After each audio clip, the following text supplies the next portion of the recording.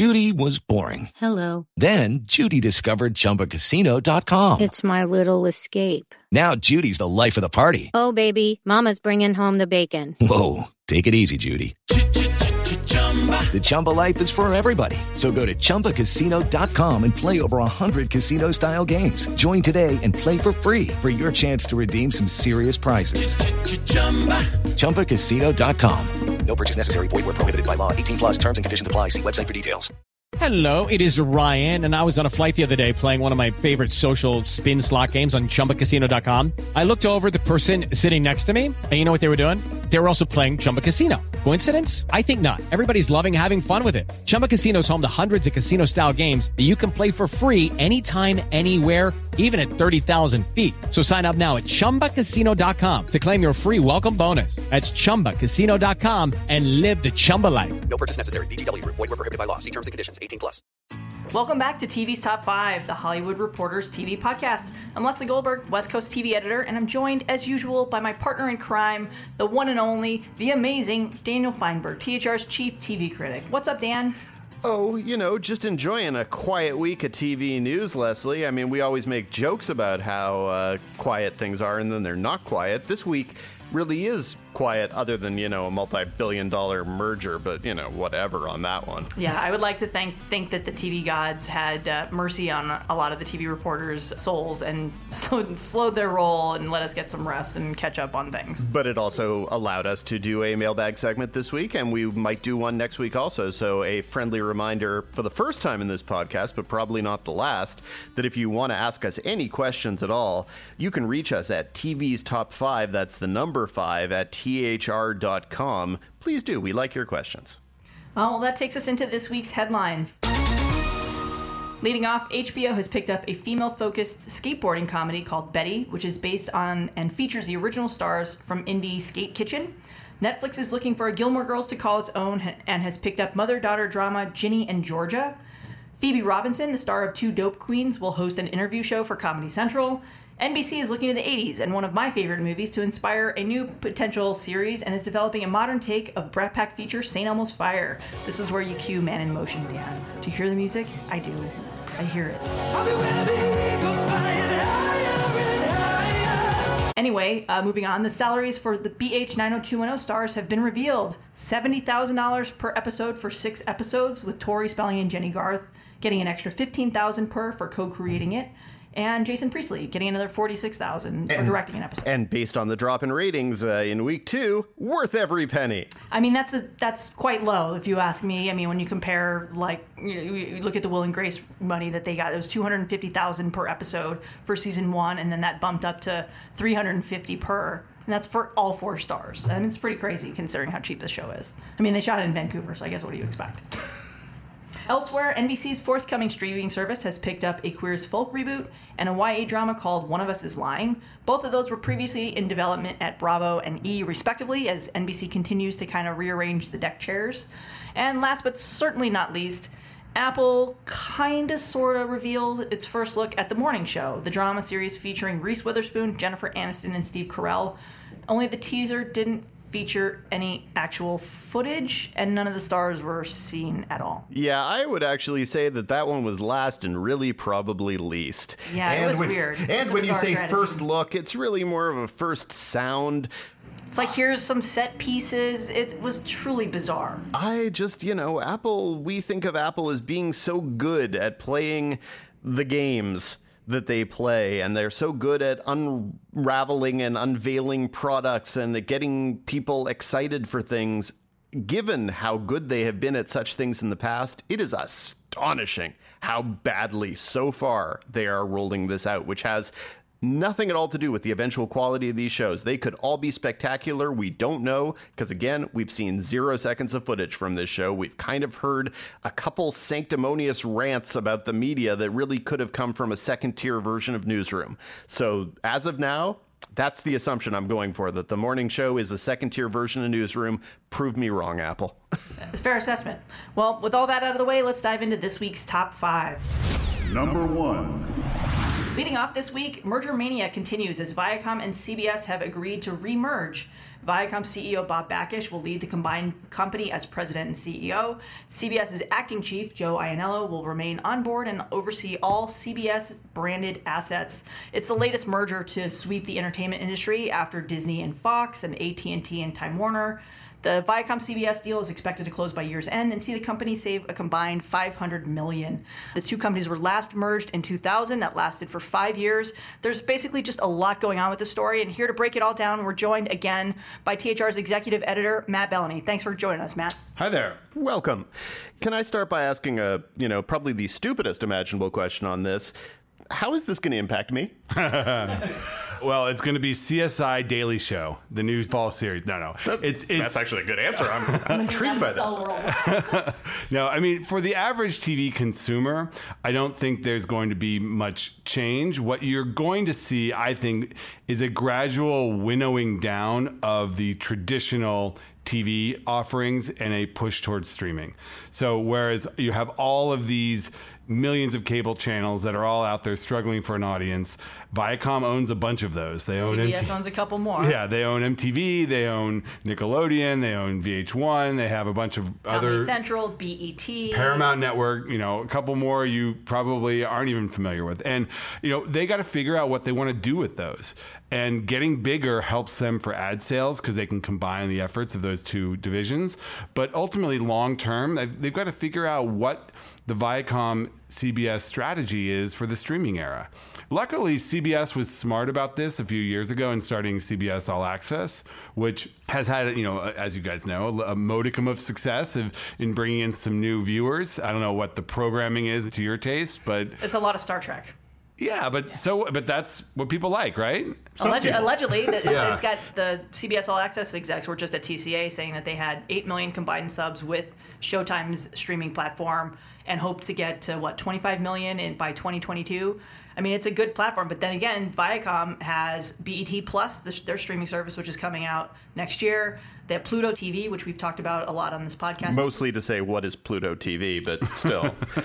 they have but it a lot is a platform. It does exist, yeah. There's a lot of streaming opportunities within both companies. But I'll give you an example. For instance, Star Trek, which is being heavily exploited at CBS on the television side, the film rights to Star Trek were at Paramount, which was at Viacom. So it was split amongst the companies doing their own separate things.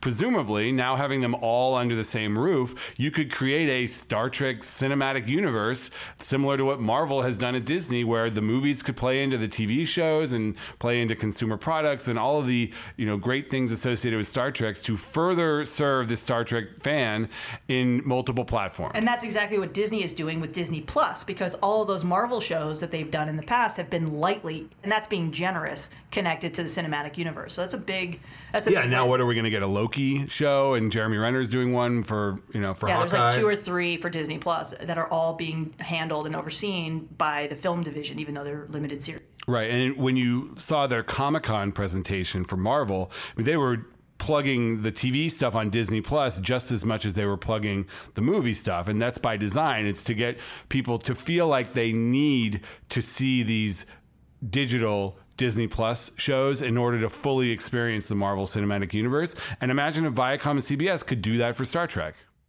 But why was it the right thing to do to separate in 2005, and why is it the right thing to do to come back together now? Like, it seems like a sort of wishy-washy way of... Well, I don't know, though, if it's the right thing. Let's keep in mind, I know what the strategy and the stated expressed intent was.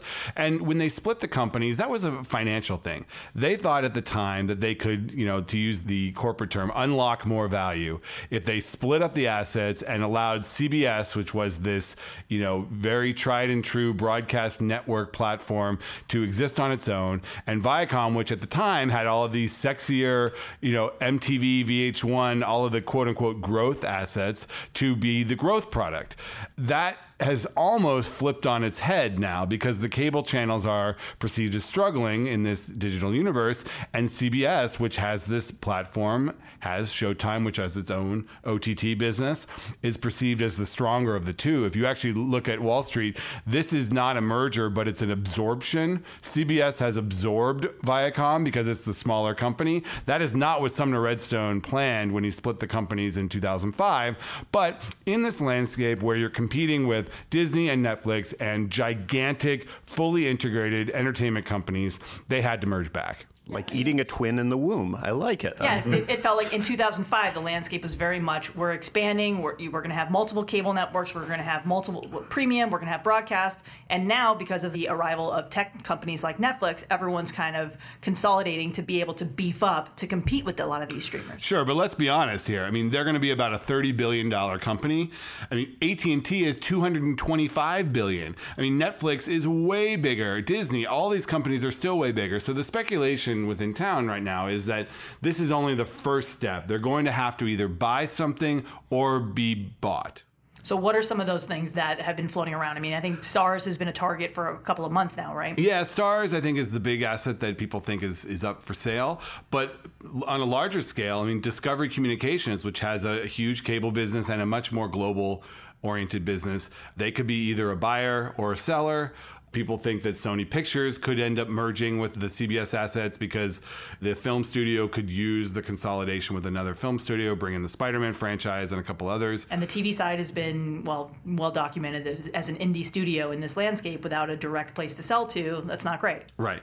Yeah, and there's a couple of others out there, but then that doesn't even include the digital platforms. I mean, Amazon, if it decides really to go all in on video, I think they're probably going to realize that the current structure they have is not an all-in structure. They may want to buy an existing TV structure to attach on to what they have for Prime Video. And same with Apple. Apple thinks they can do original premium content.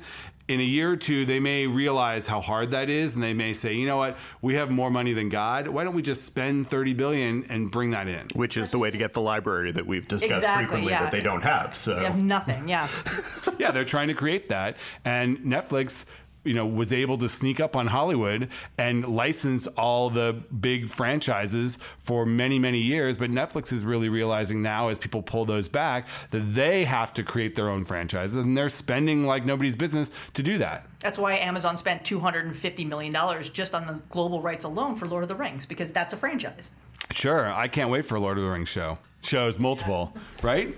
The Lord of the Rings televisual universe is going to kill us all. This is I mean, if it's good, if it's good, I'm into it. Have you watched Carnival Row yet? I have not watched Carnival Row yet. Okay, I'm interested in that. It's a Tim Goodman review, so I have not gotten to it. Have you? I haven't, but are you interested because of the purported fairy sex scenes that are? I did not know about that. I'm interested because it seems like a fantasy show that is going to be gritty and violent and could be interesting, and I like Orlando Bloom.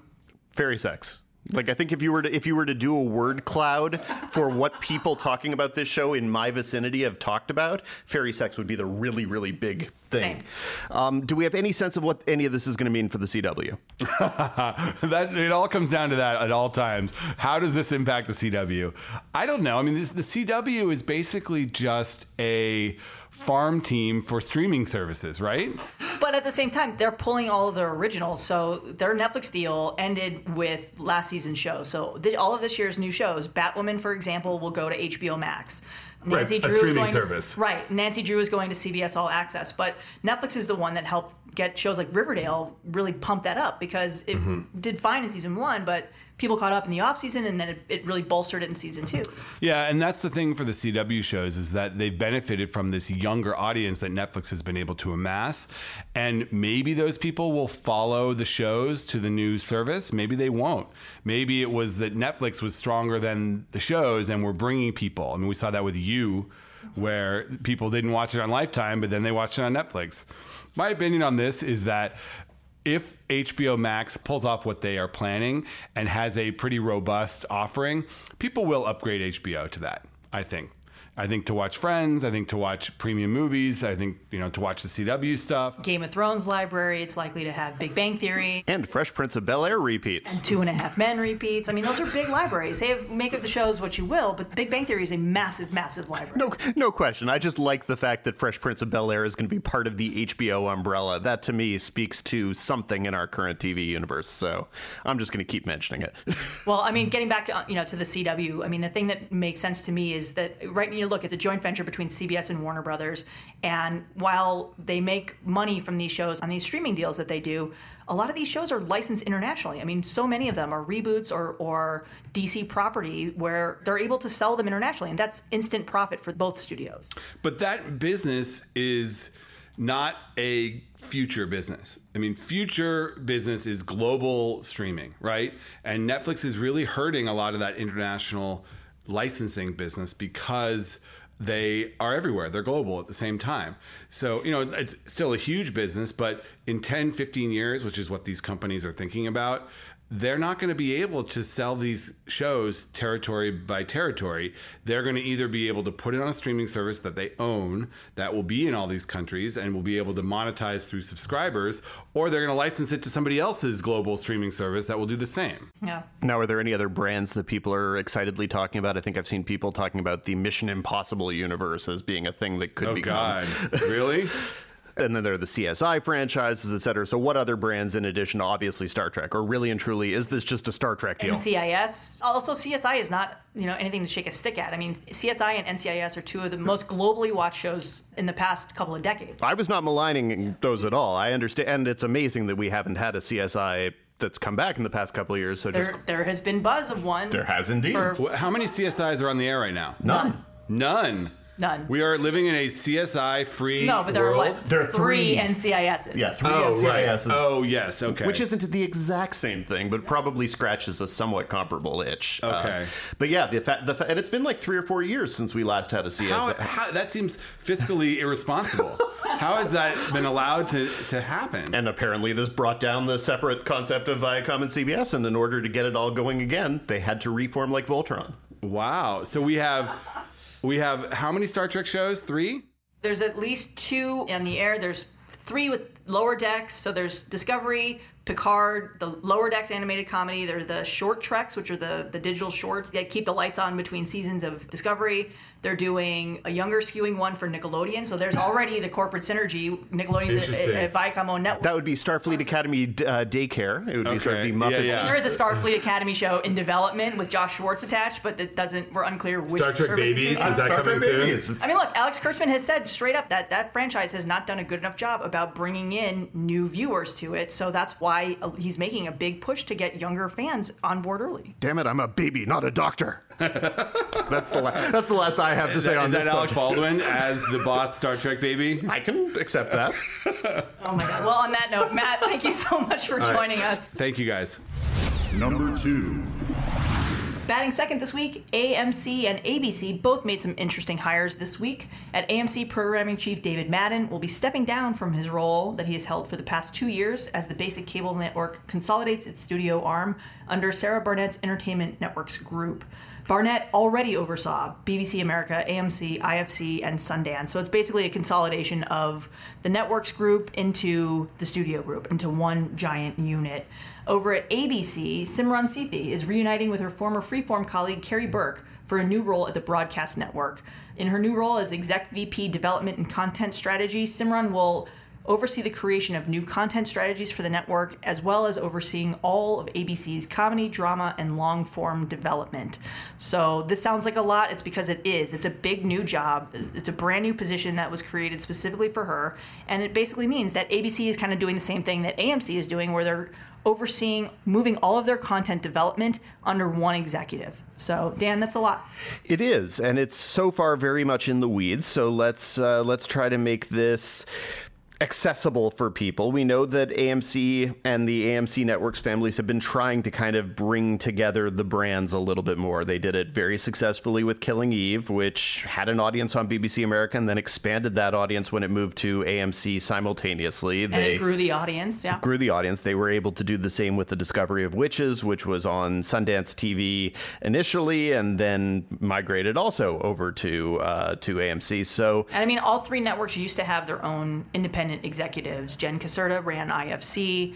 Obviously, Madden was the programming chief at AMC and ran the studio. And now this is basically further integration of all 3. So basically, what you're seeing is the studio side at AMC will be working directly with the network counterparts. So the marketing department, the PR department, the current department, all of it is going to be working hand in hand with the studio. So it just means more hands on deck and one kind of united vision for everything that they're doing.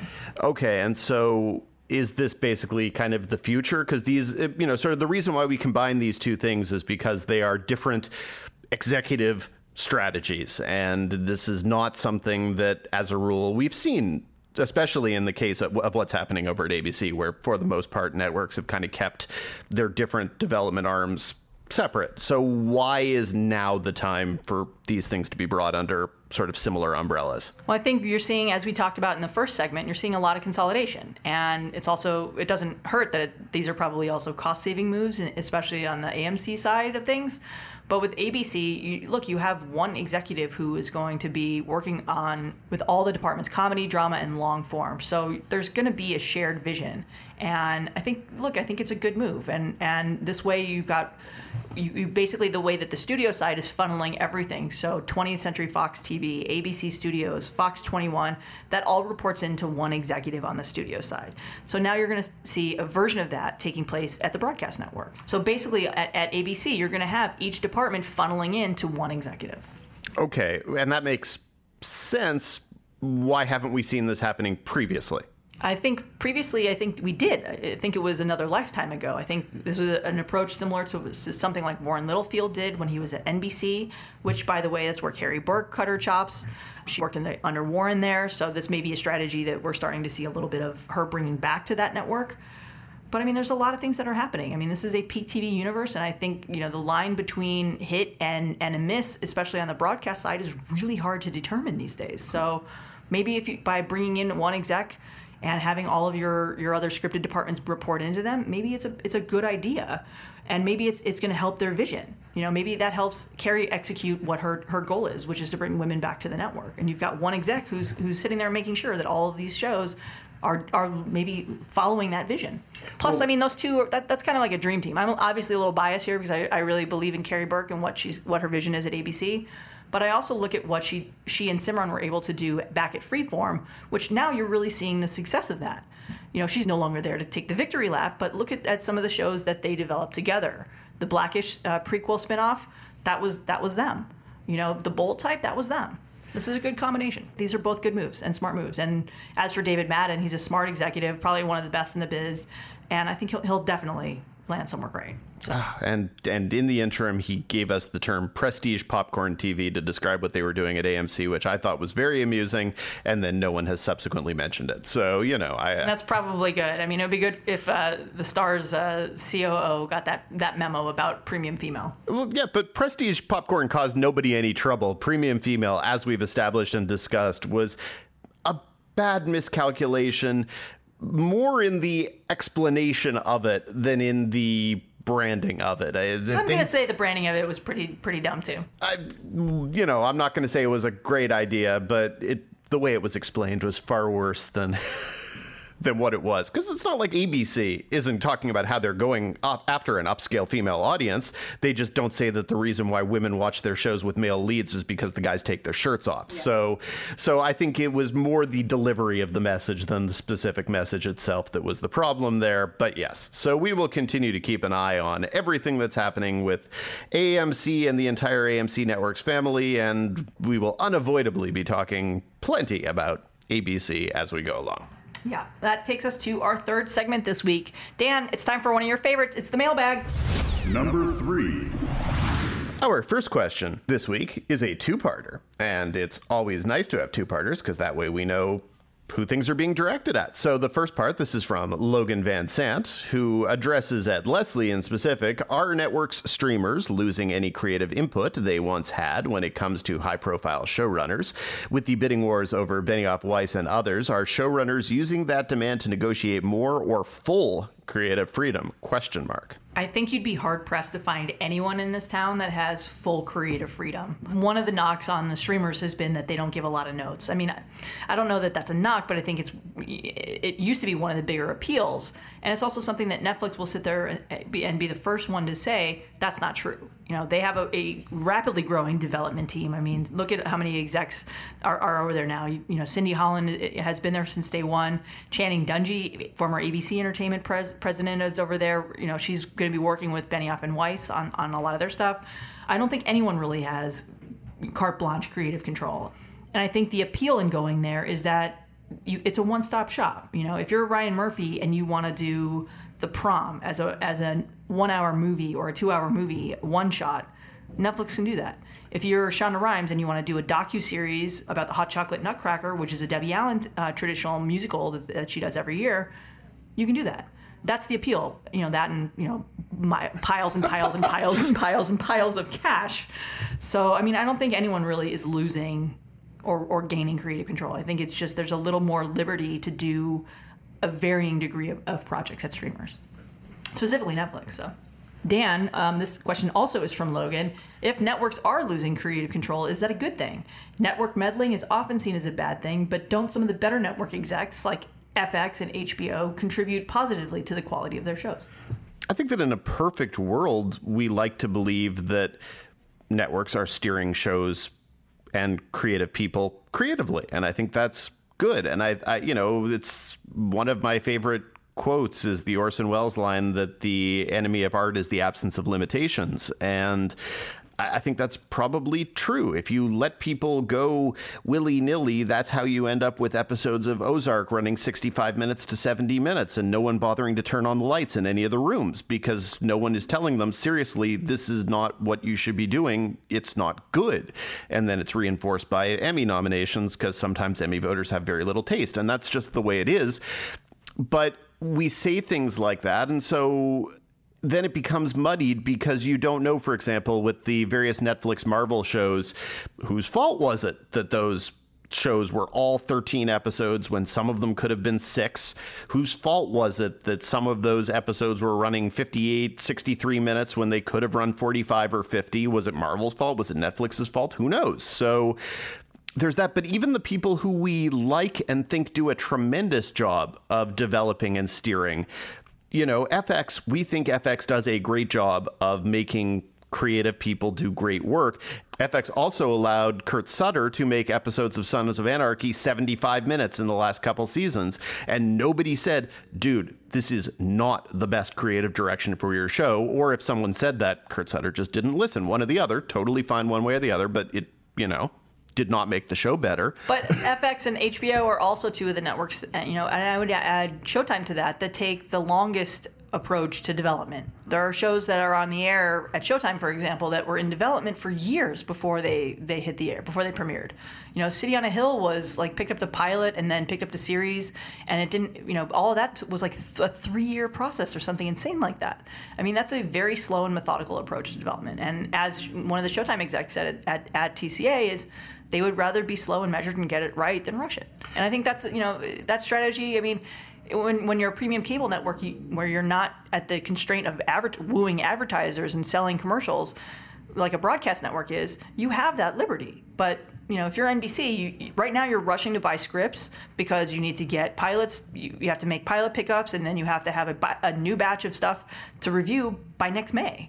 And you have to keep the light on. You don't have the option of saying, okay, we're going to have a couple weeks where we don't have originals. You can't do that. And keeping the lights on is a very important thing for all of these places. Especially in the summer if you're a broadcast network, because you can't do repeats in the summer anymore. Goodness gracious. Look at some of the things that the CW is airing this summer because of their commitment to keeping the lights on. And I think there's value in that. It just sometimes doesn't always feel valuable when I have to watch multiple episodes of several of these. Well, that's your own fault, Dan. A little from column A, a little from column B. But anyway, I think bottom line is most creative people, and this includes everyone from novelists to TV critics, benefit from having somebody around who's watching them and telling them how to become the best version of themselves. So complete creative control, which is also a myth because it's not like anyone is making their TV shows 100% on their own. You want to see complete creative control.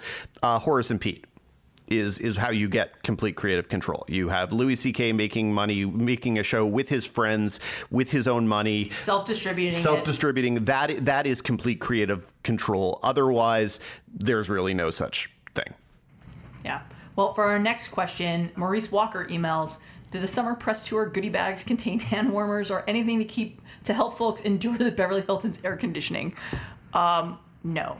Although one very, very nice publicist saw me freezing cold in the ballroom, and the next time she was at press tour brought me a pair of fingerless gloves so that I would be warm in the ballroom. Yes. Thank you to that mystery person. So Leslie was typing looking like either Madonna in the early 80s or a hobo, one or the other. I'm not sure which. Considering the bags that run under my eyes, I'm probably going to say hobo. I couldn't tell necessarily if you looked like you were warmer, but definitely over the course of press tour, we generally tend to get a hoodie or two, and by the end of press tour, half the ballroom is wearing one of those hoodies. So it's very, very cold. This time was extra cold, and yeah.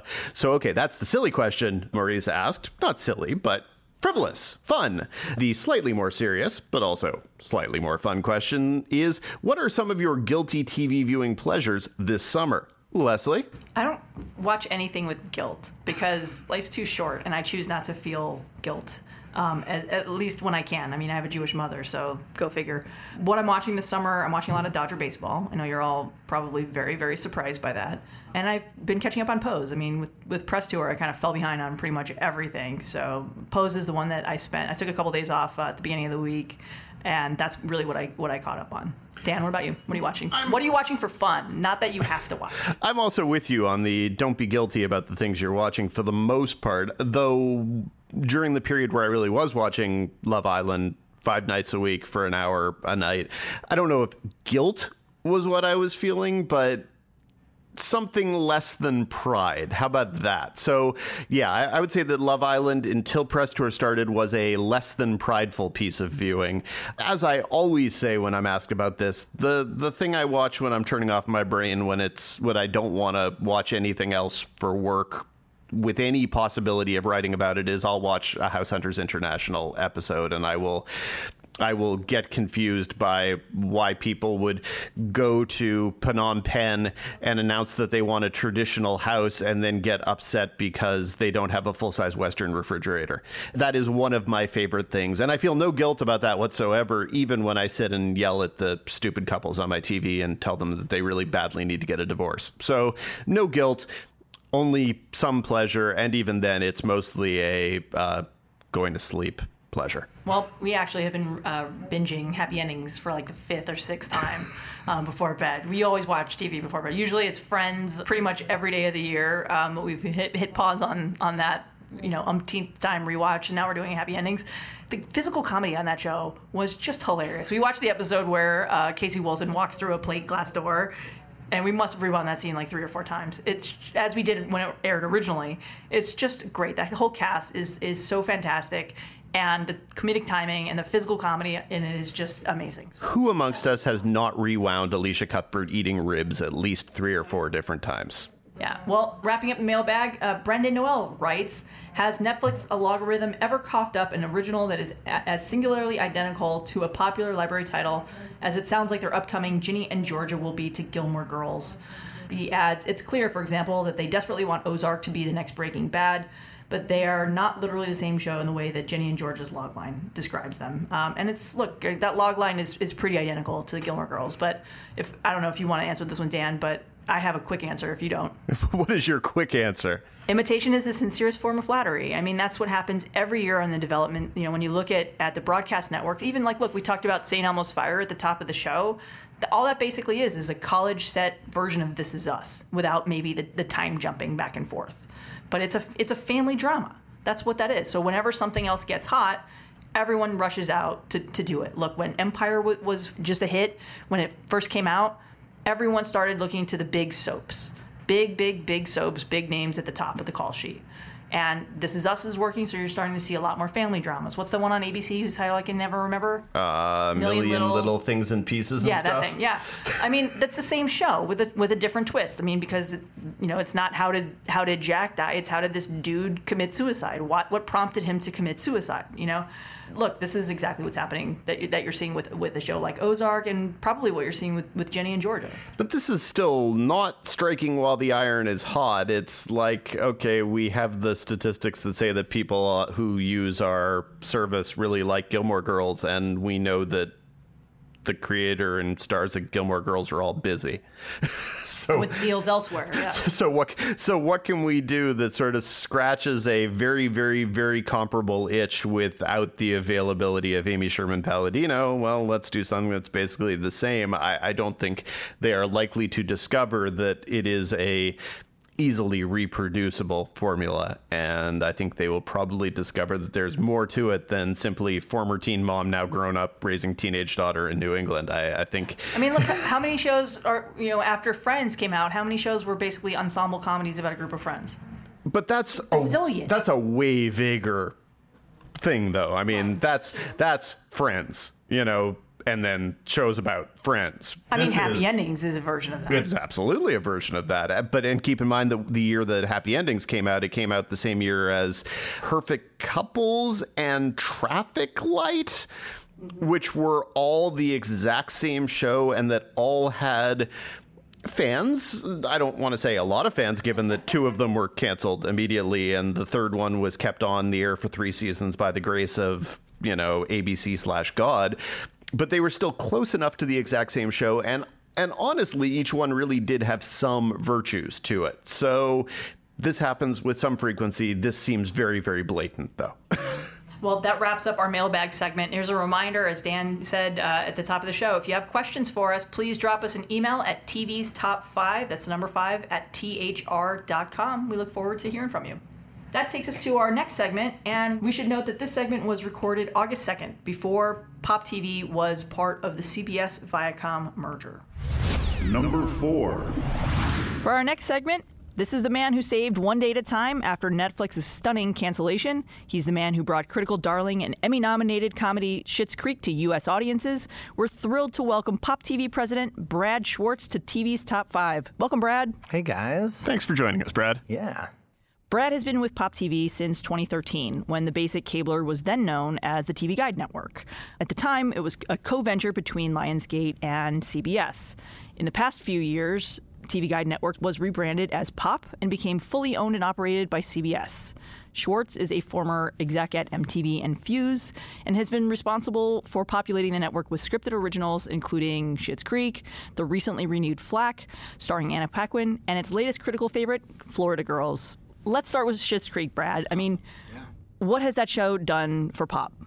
There are a few shows that we can all point to in TV history that helped define a network, that weren't just great shows, but defined a network. I think Mad Men on AMC is a great example. And then smaller networks, Portlandia on IFC, or Project Runway on Lifetime, Orphan Black on BBC America, followed by Killing Eve. I mean, there's shows that have gone beyond just being a great show, but have created a network.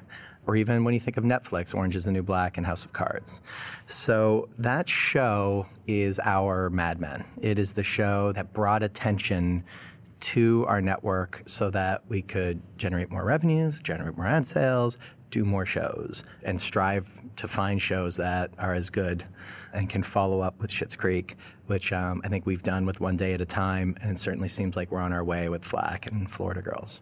Well, a lot of those networks you mentioned, I feel like when they had those shows, there was an almost immediate recognition that those were the shows that were putting them on the map.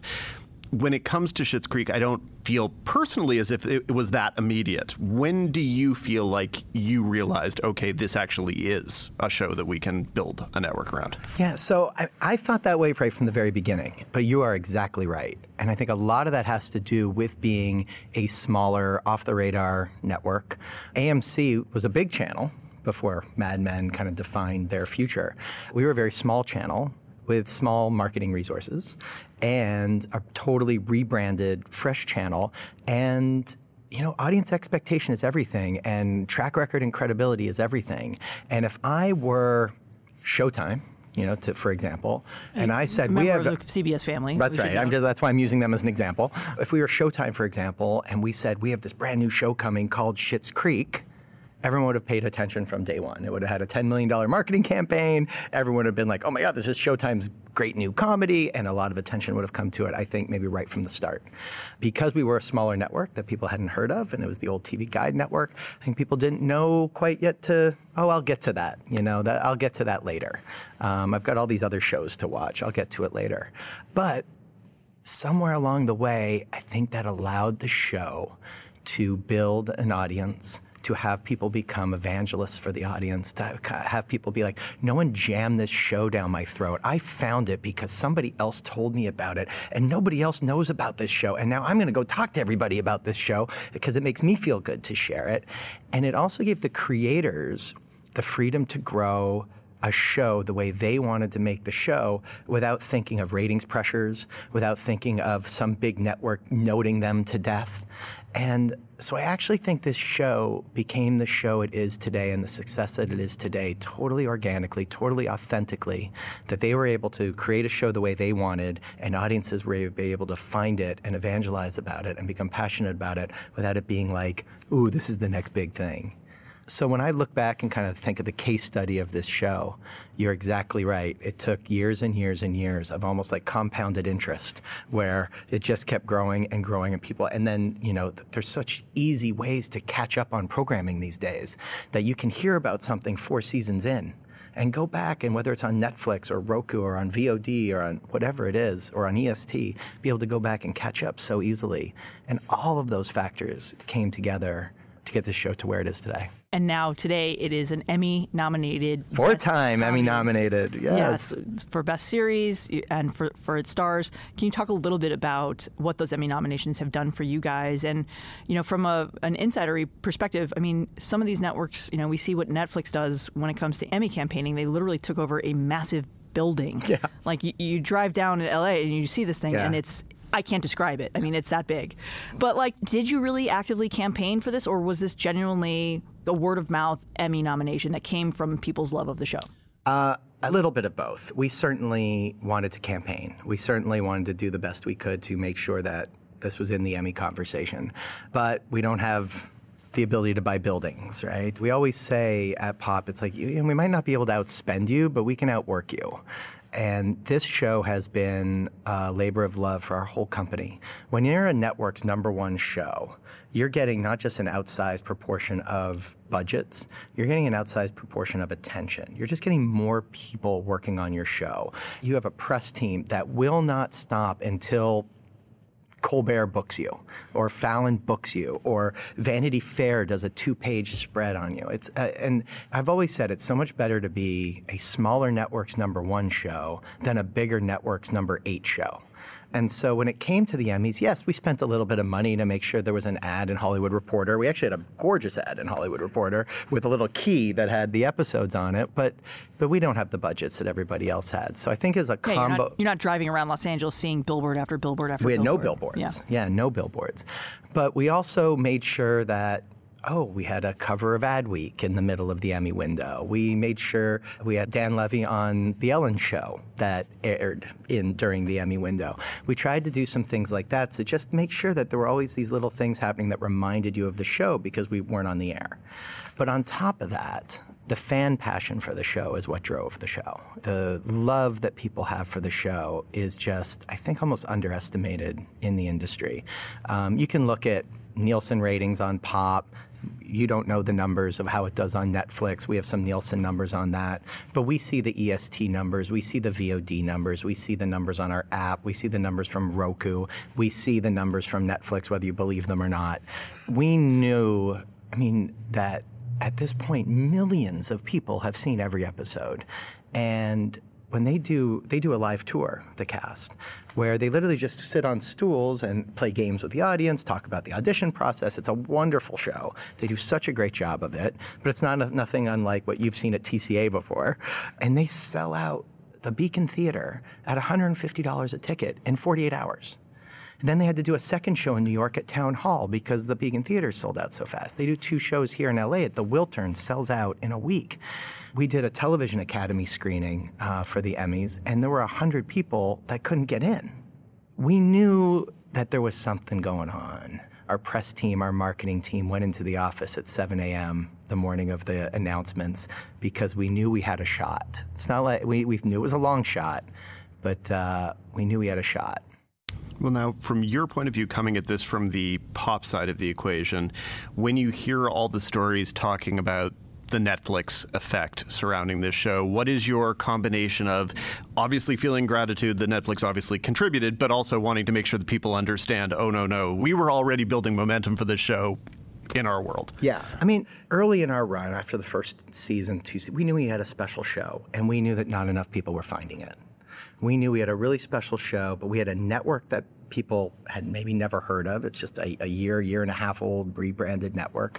We knew it was a channel that people weren't used to coming to, and we knew we had a really special show. So we were like, how do we get more people to watch it? How?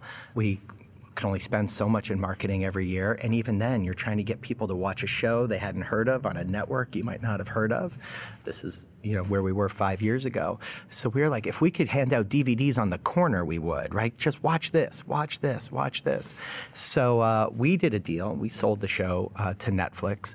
And frankly, it wasn't even for that much money. It was more of a marketing thing for us that we thought a way of giving the show added exposure. We put the show on EST, so you could buy it on iTunes and everything. We have all rights, so we put all of the episodes up on demand. If you go to the on-demand folder of your cable, all 5 seasons are there. Very rare in television. Usually you have a rolling 5 or some terrible experience like that. All 5 seasons are up on demand in the on-demand. All 5 seasons are on our app. All the seasons are on Netflix. They're now on Roku. There'll be another announcement in a couple of days of another AVOD platform that you can watch it on. That was a conscious strategy to get more people, to put it in more places, and revenue opportunity for us, for sure. To answer your question, I think that in this case, Netflix is almost like, a library.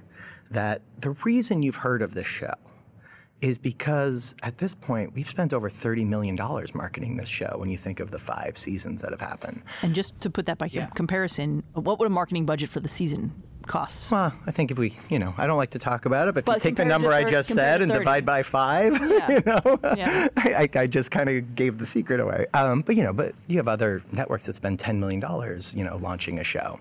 But again, it was our number one priority show. But on top of that, our press team, getting them bookings on all the morning shows and all the late night shows and all the magazines and getting all the press and everything. If you heard of the show, you heard of the show because of something Pop did.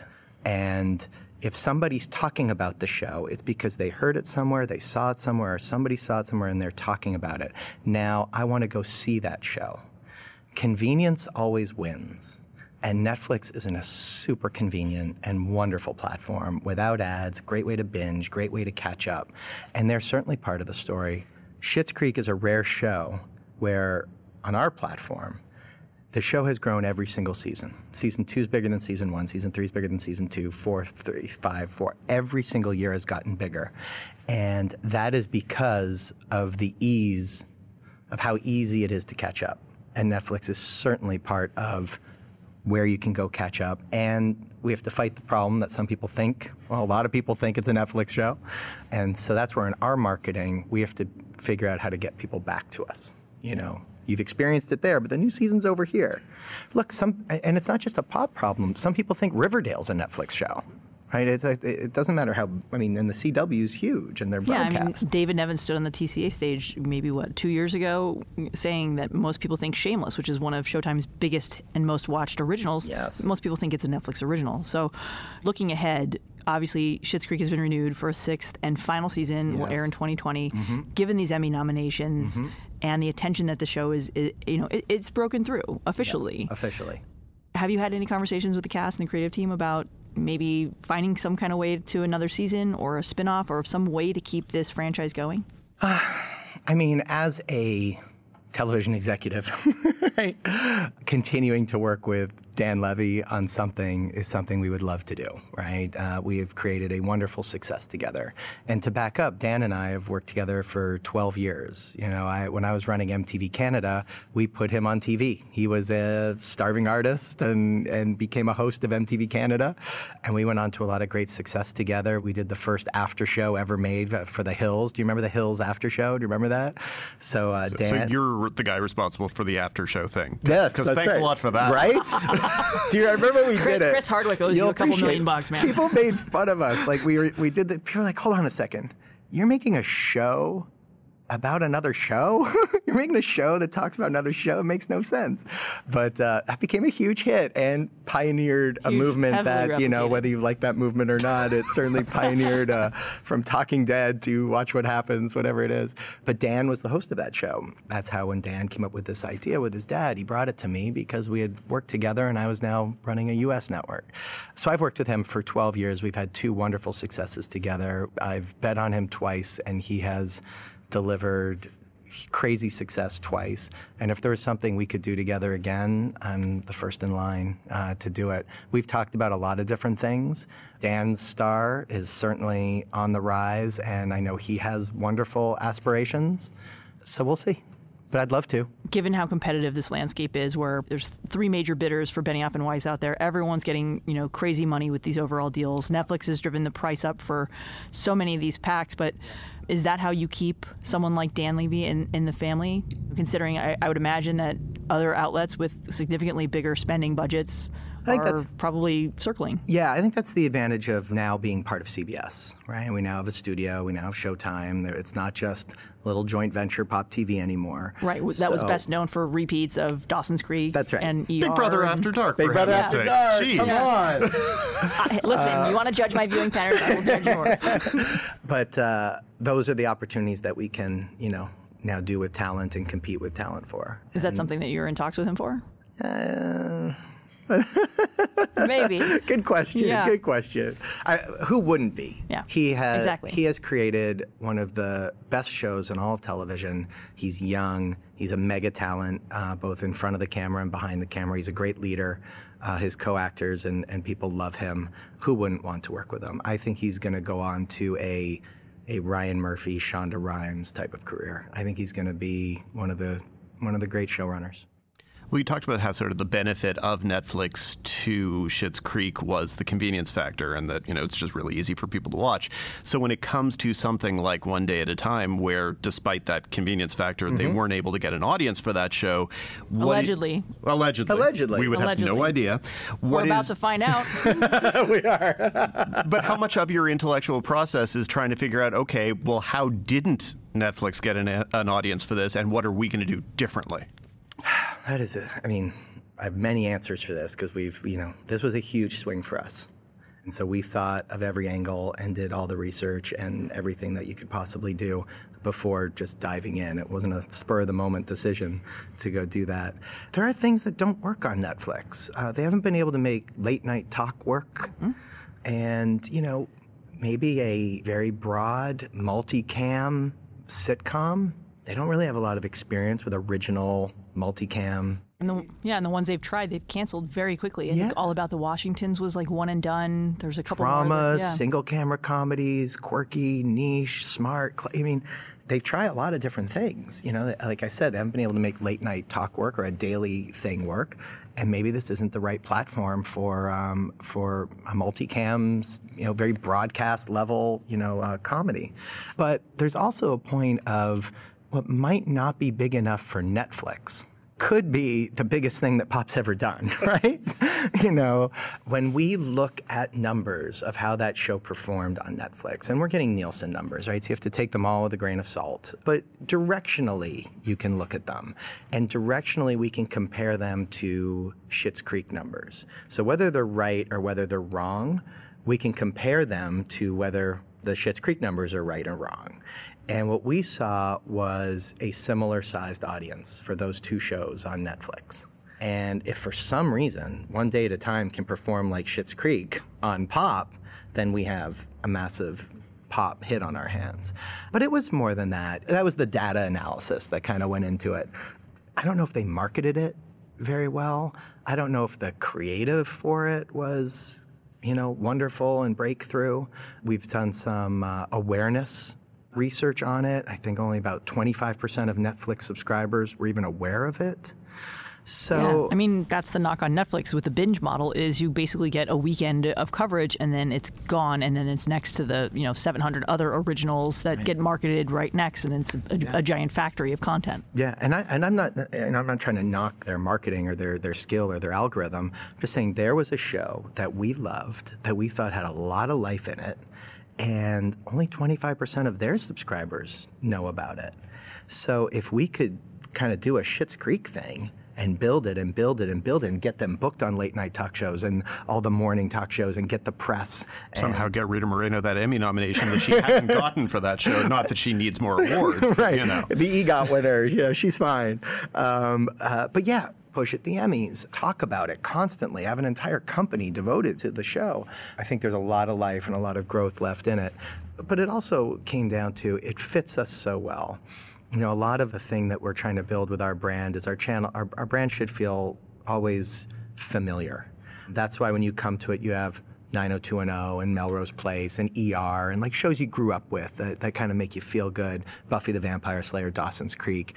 And it's not an accident that, you know, when we looked at a show like Schitt's Creek, it's like, oh my God, you have the dad from American Pie and the mom from Beetlejuice and Home Alone. Or for us older people, obviously SCTV and that stuff. But that show felt very on brand. It was very on brand for us. And One Day at a Time is also, it's based on a title that we all know. And Rita Moreno is in it, another great star that you can book and get press for. But it's such a show to be proud of. It's so funny. It's so good. It's a lot of people's favorite show. It's not a bunch of people's show.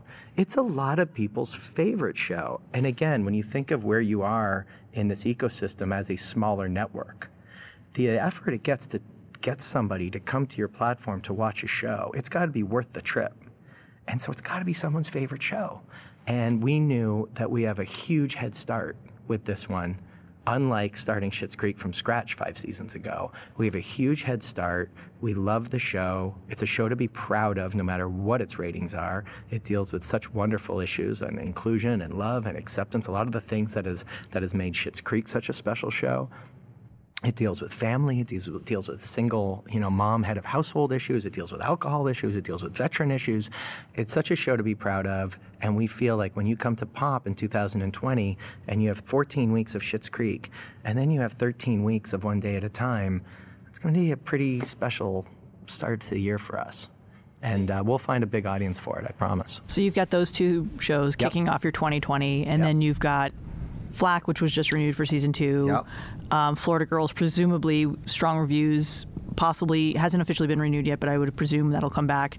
Then you just picked up another comedy called Best Intentions about a single father working as a guidance counselor at his son's high school.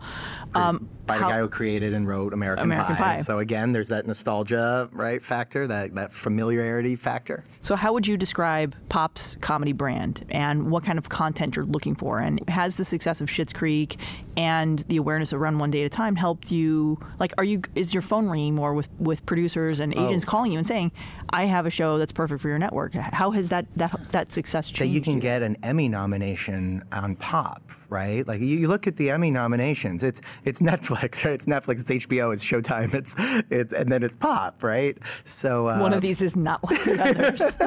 So yes, I mean, a lot of people are realizing, oh my God, they put so much love and care into those shows, and that's all you want as a creator. You just want your show to have a chance. And we'll do 4 or 5 original series a year, but all of them will have the attention of the whole company.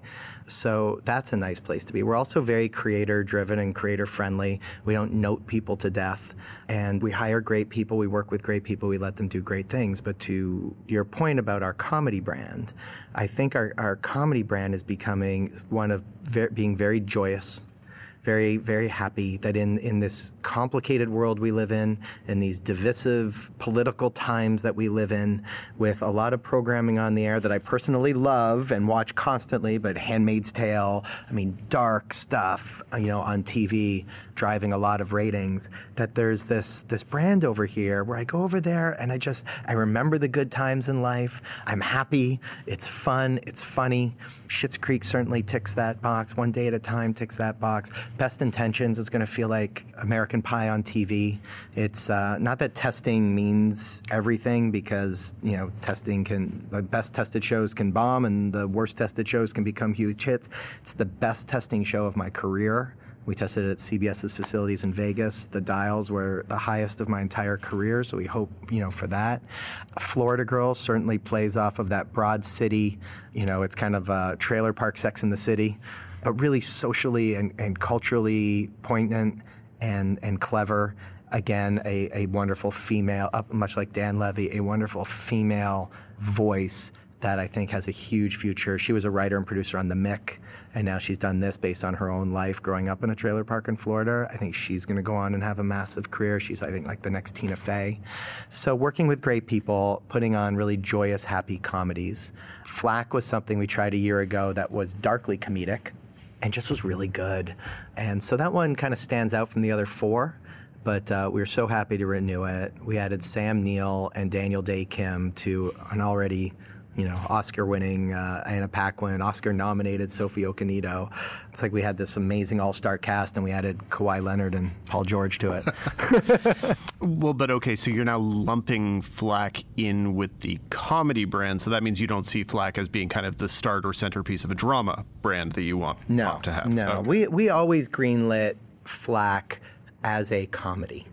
It's just a little bit of a darker comedy than the other four, which we feel are just very joyous and happy. And it's middle ground. I mean, you know, we do a lot of attempting to define things, and it's always a flip of a coin. So what does that mean? Your thoughts are on drama. Is drama a thing that has value soon?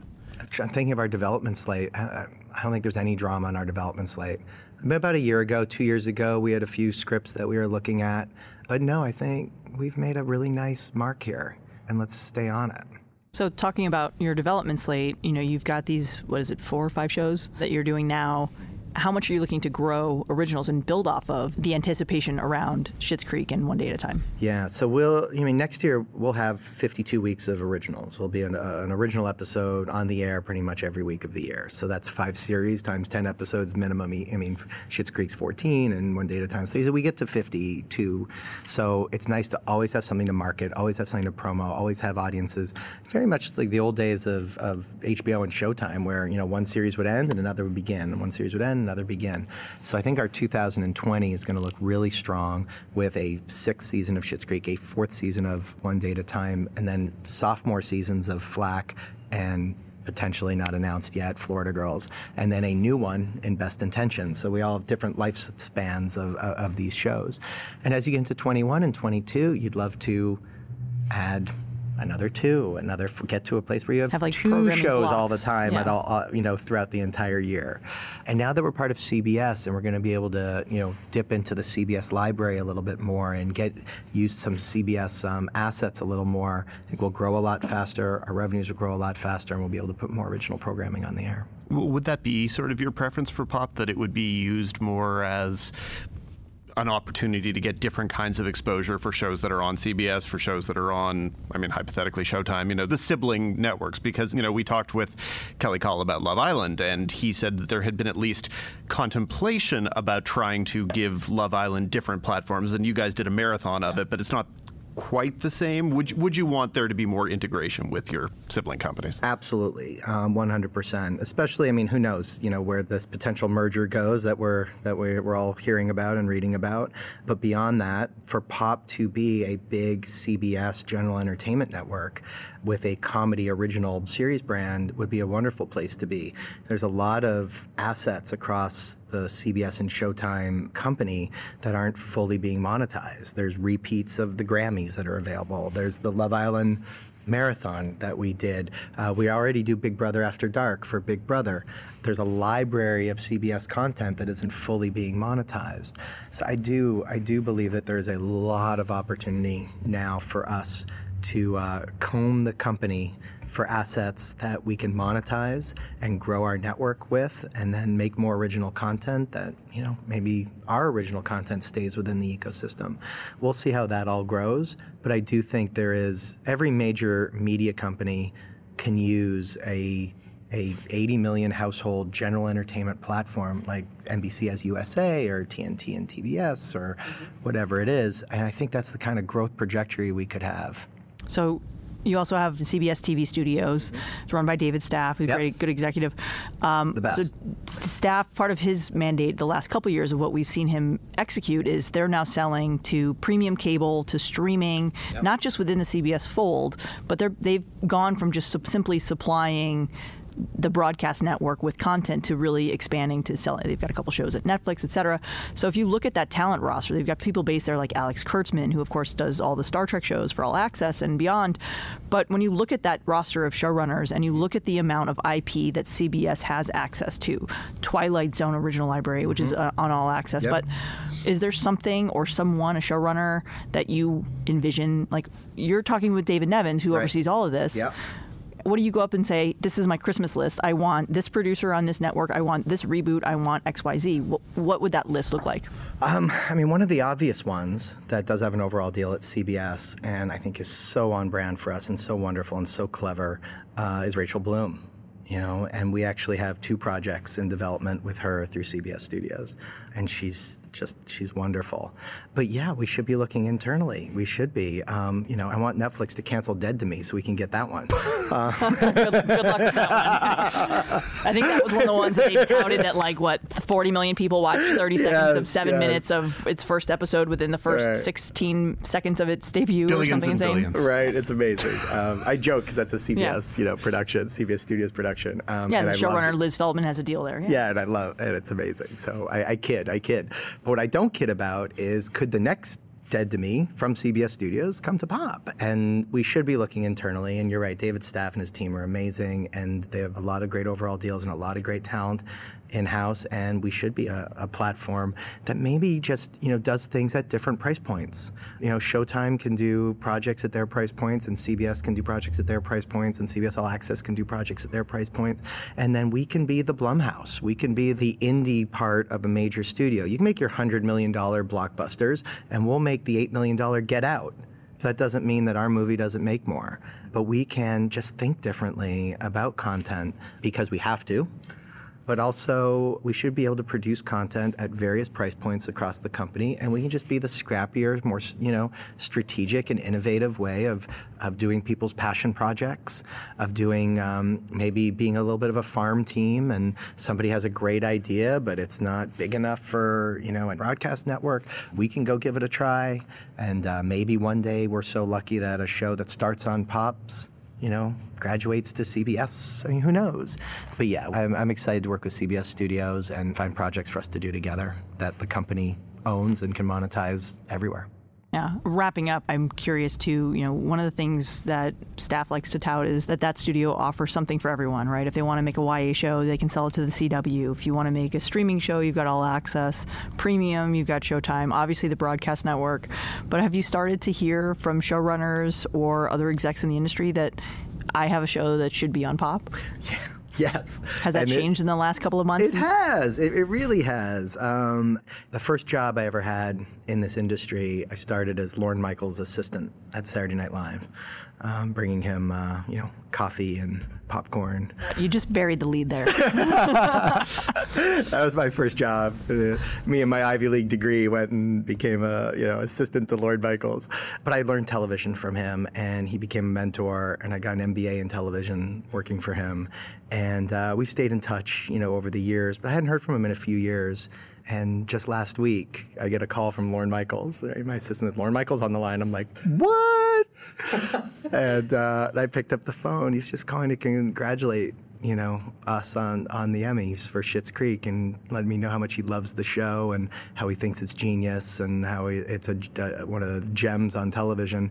I immediately fired off an email to Eugene and Dan. I was like, Lorne Michaels just called and loves our show. But, like I said, I haven't heard from him in a few years, and he reached out. When I see tweets from the producers of One Day at a Time, and some of those tweets are, Pop TV is legit. I could not be more happy about our new platform and where our show is going. They care about their they just got 4 Emmys. What a great home for our show, right? So it is doing that. It is, I think you have Schitt's Creek, you have One Day at a Time, you have 2 credible hits that now, when we tell you about Florida Girls or when we tell you about Pest Intentions, my hope is that people be like, oh, I should check that out, where maybe 4 years ago you wouldn't have. It would kind of sat on your pile under all the FX stuff. Right? So yeah, we're certainly on a roll.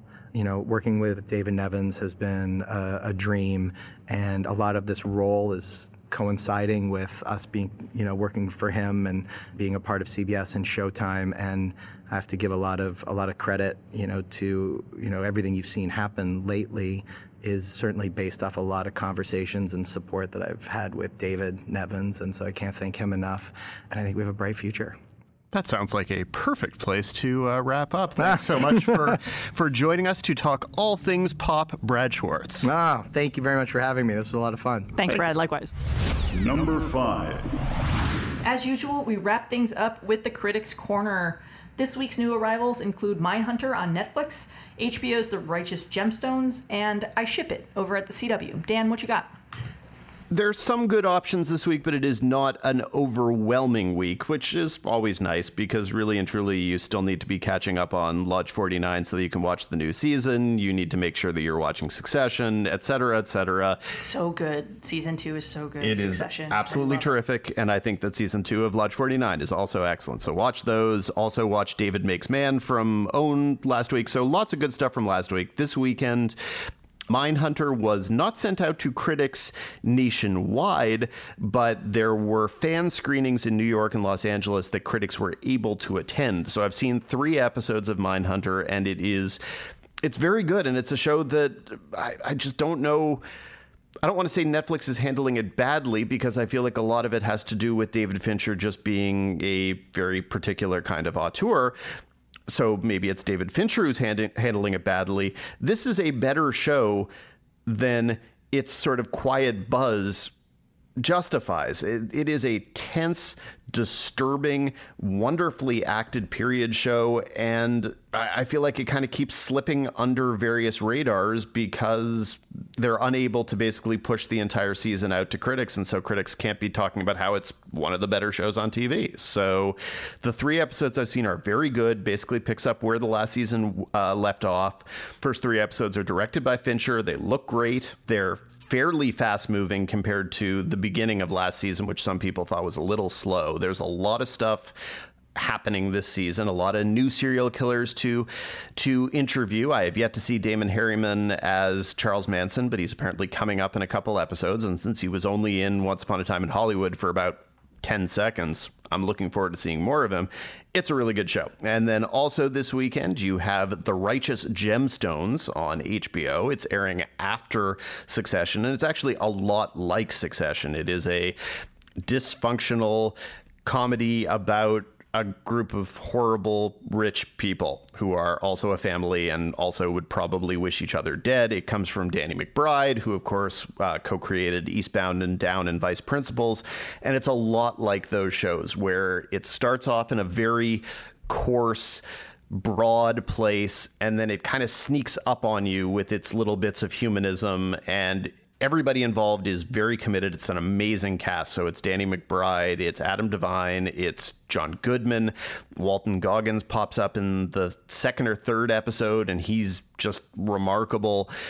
It will not be for everyone in the exact same way that those other Danny McBride shows were not for everyone. And I am not really the core audience for it, but I liked a lot of this and I liked a lot of the performers. And I do think it's a very good companion for Succession if you really just want to spend about 90 minutes on your Sunday night hating other people's families. So there are a couple decent shows. And again, plenty to catch up on. Well, that sounds like a good place for us to wrap up. We'll be back next week with more highlights and guests from TCA and the latest news and headlines. Thank you for listening to TV's Top 5, the Hollywood Reporters TV podcast. We remind you that you should subscribe to our podcast on all of your favorite podcast platforms. If you like us, rate us. If you really like us, write a review. You can always say hi to us on Twitter. We like to hear from you. And for, I think, the 3rd time this podcast, if you have mailbag questions or just want to address questions, comments, or concerns at us, you can email us at TV's Top 5, that's the number 5, at thr.com. Until next week, Leslie. Until next week, Dan.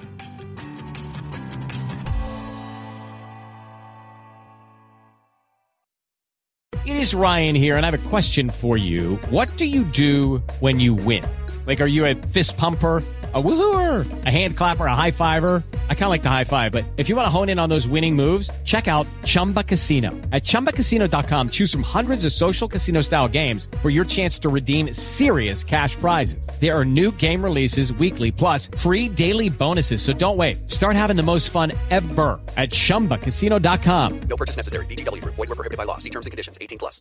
Step into the world of power, loyalty, and luck. I'm gonna make him an offer he can't refuse. With family, cannolis, and spins mean everything. Now, you wanna get mixed up in the family business. Introducing The Godfather at ChumbaCasino.com. Test your luck in the shadowy world of The Godfather slot. Someday, I will call upon you to do a service for me. Play The Godfather, now at ChumbaCasino.com. Welcome to the family. No purchase necessary. VGW Group. Void where prohibited by law. 18+. Terms and conditions apply.